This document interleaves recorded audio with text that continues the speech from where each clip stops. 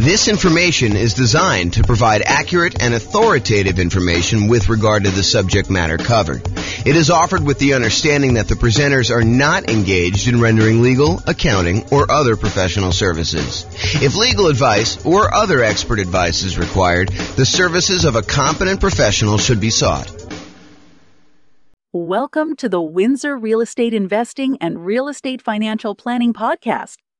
Learn all about investing in real estate in Windsor, Colorado, with a combination of real estate financial planning and modeling with numbers specific to Windsor.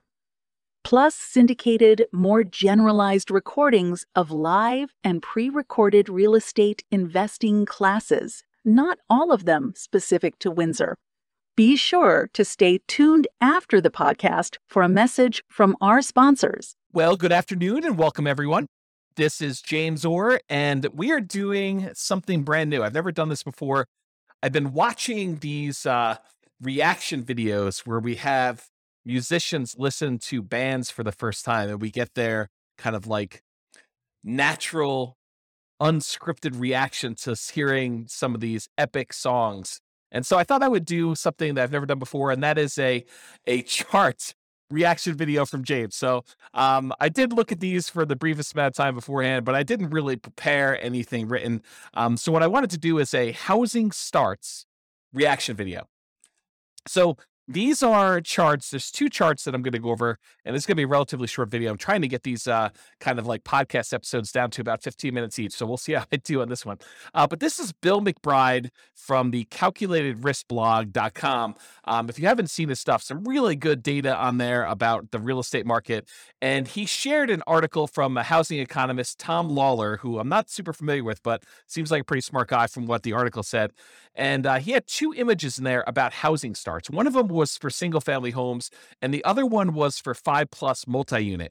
And so real estate investors that are interested in new construction or specifically like larger multifamily, 5+ units, kind of multifamily properties, you'll find these charts super interesting.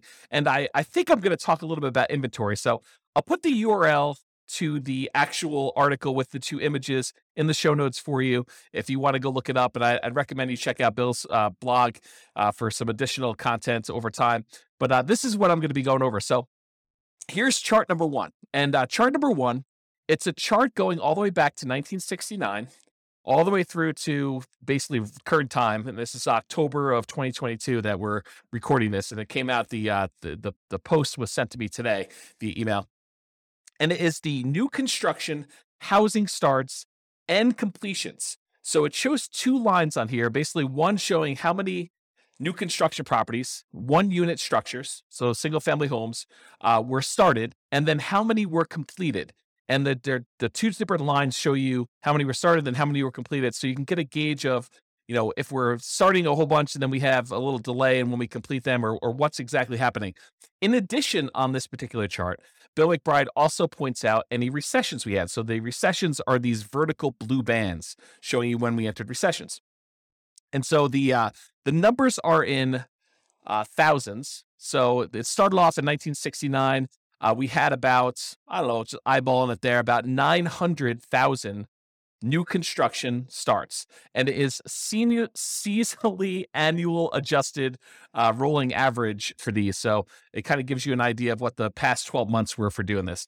So in about January of 1969, we were doing about 900,000 new construction properties being started, and about 870,000 or so actual completions. And so the number of starts exceeded the number of completions. So we were basically we were starting more than we were delivering, if you kind of think about it that way.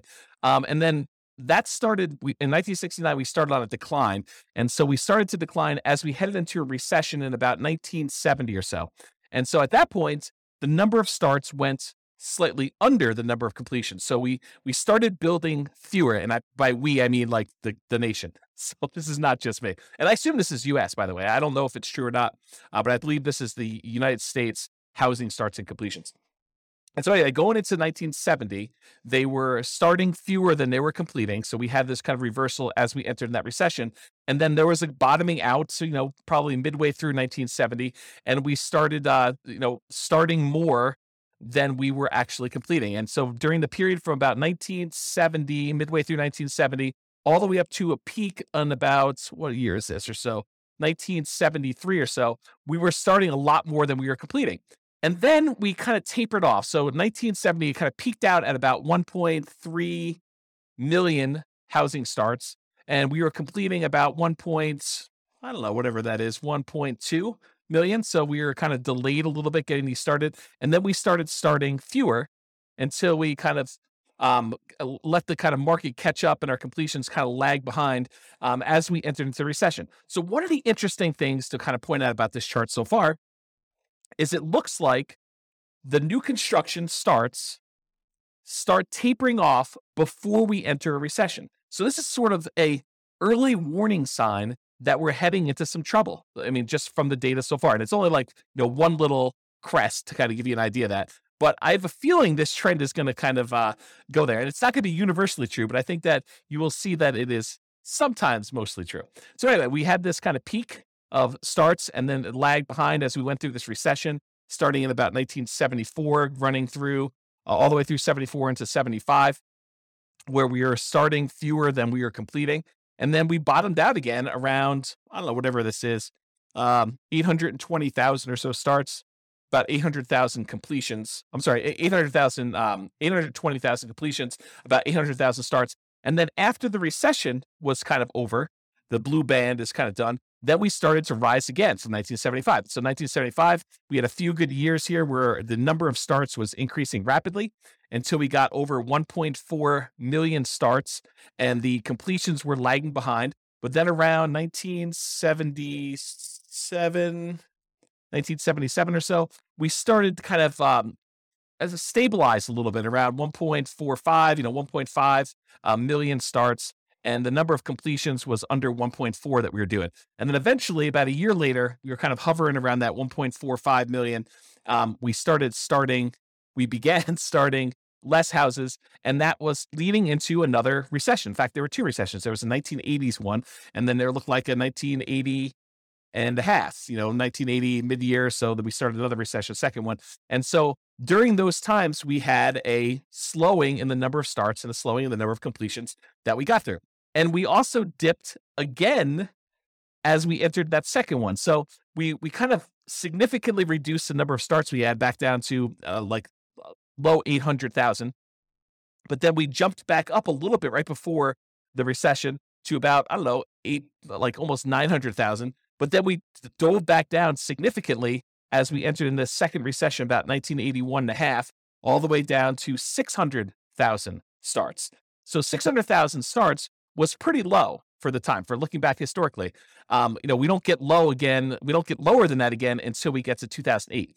So anyway, then after this recession in 1983, the number of starts increased and the number of completions kind of lagged behind, but we were always around this, a million or so once we got to kind of speed there with the number of starts. It kind of peaked out at 1.2. And then we had another recession in the 1990 mid-year or so, and we did kind of start coming down. This was a slower decline than we'd seen in the previous two. So we kind of started not building as much in 1987, and it slowly declined all the way through the end of that recession after 1991. And then from 1991, we were doing about 800,000 starts at about that point. And then from about 800,000 starts all the way up, it kind of grew. There was a little bit of a pullback in 1994, a little bit of a pullback again in 1996, a little bit of pullback in 2000, but we were always above this 1 million starts mark going to there. And we eventually peaked out in about 2006 or so, where we had about 1.7 million housing starts. Now, remember, this is 2007, right before we had this big real estate market crash. And some would argue that, there were signs of stuff going on there, but the builders were aware. I mean, they knew what was going on. They started doing less starts with their housing. And we saw a significant, precipitous drop from the about 1.7 million housing starts through the recession in 2008, 2009, where it bottomed out at about low 400,000. So we went from producing about 1.7 million to about 400,000 new construction starts. Now, at this point, I want to pause. And I want to tell you that if you just eyeball it, I haven't done any math on this, but if you just eyeball it, it looks like the average. There are definitely times significantly above, there are definitely times significantly below, but the average number of housing starts is about 1 million. Sometimes it's as low as, the 400,000 that we just kind of talked about, 600,000 back in 1982. But it's been as high as, 1.45. It's been as high, and that was in 1978, or as high as 1.7 million back in 2006. But overall, we've kind of hovered around this 1 million housing kind of points. And remember, this is going all the way back to 1970. Was the population of the United States lower or higher than it is now? It was lower. And so one might expect, a reasonable assumption might be that with an increasing population, we might need to build more housing, kind of replace the old stock that's being demolished or kind of getting removed from the circulation there, and also an increasing population there. So for a period of time, going from whatever this is, 2010, all the way through to about 2021. So about 11 years or so, we were significantly below that 1 million per year mark. So we were producing, new construction was starting less than 1 million houses. So we had a net shortage of properties that we were starting at that point. So if you think about this, we were building fewer than we needed for the last decade or so. And in the last year or two, if we look at, this is 2022 right now, and we kind of just dropped off. But if you look at the last couple, we were producing, I don't know, maybe close to 1.2 million, probably 1.15 million properties. And then we kind of started tapering off. We had a little decline here. I think this must have been kind of COVID happening here. And then we kind of bumped back up, maybe some supply chain issues and things of that nature. But we've noticed the last, whatever time period this is, maybe half year or so, we've seen a drop off in the number of houses being started. And we were going from about 1.15 million to the last data point on here, which looks like toward the end of the year. So probably right about now, it's probably about 1.1 million. And the number of completions is lagging behind. So the point I'm trying to make here with this, my kind of first reaction to this is, historically, for the last 10 years or so, and if you go back, this kind of precipitous drop from 2006 all the way through 2009 or so, we were starting to drastically reduce the number of new construction properties that we were building. And then for about 10 years, we were under the average of what we've been needing to build in order to have the number of housing starts. And so right now, we're kind of like recovering. And this is a sign that maybe with this peaking out, that we will likely see a recession. And I don't think that's a too hard of a prediction to make with as rapidly and aggressively as the Fed has been increasing interest rates in order to get inflation under control, that we might be heading into a recession. I think that's partly what they said, is that this might hurt a little bit, but we're going to try to get inflation under control. So, but you could see this reflected in housing starts is kind of the point I'm trying to make. Now, there are definitely some false kind of like tops when you look at this, little apex here for 1994, where it looks like there was kind of a turnaround, but we didn't head into a recession. Another one, 1996 or so, where we didn't quite enter a recession. Another one here in 1999, where, it took a little while, but we entered a recession. And back here, there was kind of another little dip. But overall, I would say there tends to be a pattern that when new construction starts to crest, where we're not doing as many starts anymore, and we start producing less new houses than we did before, that is a early warning sign that we are heading into recession. I don't know if this is universally true. I'm just interpreting the map. This is my reaction to it. Okay, so that is all the single family homes, one unit structures rolling 12 months. Now let's take a look at the next one. This one is similar chart, except this is showing housing starts and completions for 5+ units. So an interesting thing about 5+ units, just kind of a backstory here. If you want to buy a single family home, duplex, triplex, or fourplex, you can use a lot of the traditional residential mortgage financing. You can get a FHA loan to buy a single family home, duplex, triplex, or fourplex. You can do VA home to buy a single family home, duplex, triplex, or fourplex, as long as you own or occupy it. This is this conventional financing for being able to get up to 4 units. But as soon as you get 5 units or greater, it transitions to a commercial loan. And most of the commercial loans, there's exceptions to this, but most of the commercial loans that are available tend to be some type of adjustable rate mortgage, and they tend to be for less than 30-year fixed terms. So you may have a 30-year amortization schedule, but the loan might be a 10-year loan that you either need to, it has a balloon on it, which you need to pay off the whole thing or refinance it after 10 years, or there might be a 5-year period, then another 5-year period, then another 5-year period, and then you need to balloon or pay it off or something like that. So it's very different financing for these. These tend to be the investment properties that a lot of investors want to scale up into. You don't have to scale up into it. You could start here, but a lot of investors think about that where they thought, we're going to start with 4 greenhouses, and then I'm going to roll up into a red hotel sort of idea of these larger multifamily properties. Okay, so let's look back. Same data points. Housing starts. This is seasonally adjusted annual rate, rolling average, 12-month period. Again, it's in thousands. Again, we're showing completions and starts, and recessions are highlighted here. Does the same pattern occur for these kind of multifamily properties? And I think largely they do. I mean, we kind of look at the blue line, just look at starts. It kind of peaks out, and then we have recession, kind of peaks out, then we have recession, peaks out, we enter a recession, it peaks out, we have another recession, kind of peaks out, we didn't quite have a recession, peaks out, didn't quite have a recession until quite a bit later, and we kind of rolled down there. That's like the 1980s period. And then we kind of grew back up here, had another little relative peak, and then we had a recession, had a little peak here, didn't have a recession for a little while, and then we kind of bottomed out here, which you wouldn't have necessarily expected a recession, but we did. And we had a little peak inside the recession in the 2008, 2009 period. And then we bottomed out really low. And then we kind of came up here. And now we're showing that we're having, relative, it's not like all-time highs, but we're having a relative high for the number of starts we have for the last, whatever this is, going back all the way back to 1987. So back in the 70s, we were producing a lot of these 5+ unit structures. And back in the 80s, we were doing about half as much, maybe a little bit more than half as much. We were doing 900,000 5+ units starts back in the early 1970s. And then by the time we got into the 80s, we were doing about 600,000. So not quite half, maybe 2/3. And then we dropped really far off. The low here, besides the 2010, right after that really big recession, real estate recession there, the low here was like 1993, where we were only doing little over 100,000 5+ unit starts. And if you wonder to yourself, where's all the inventory of these 5+ units that we're looking for? And it shows in this chart that we've had a shortage of new construction 5+ units.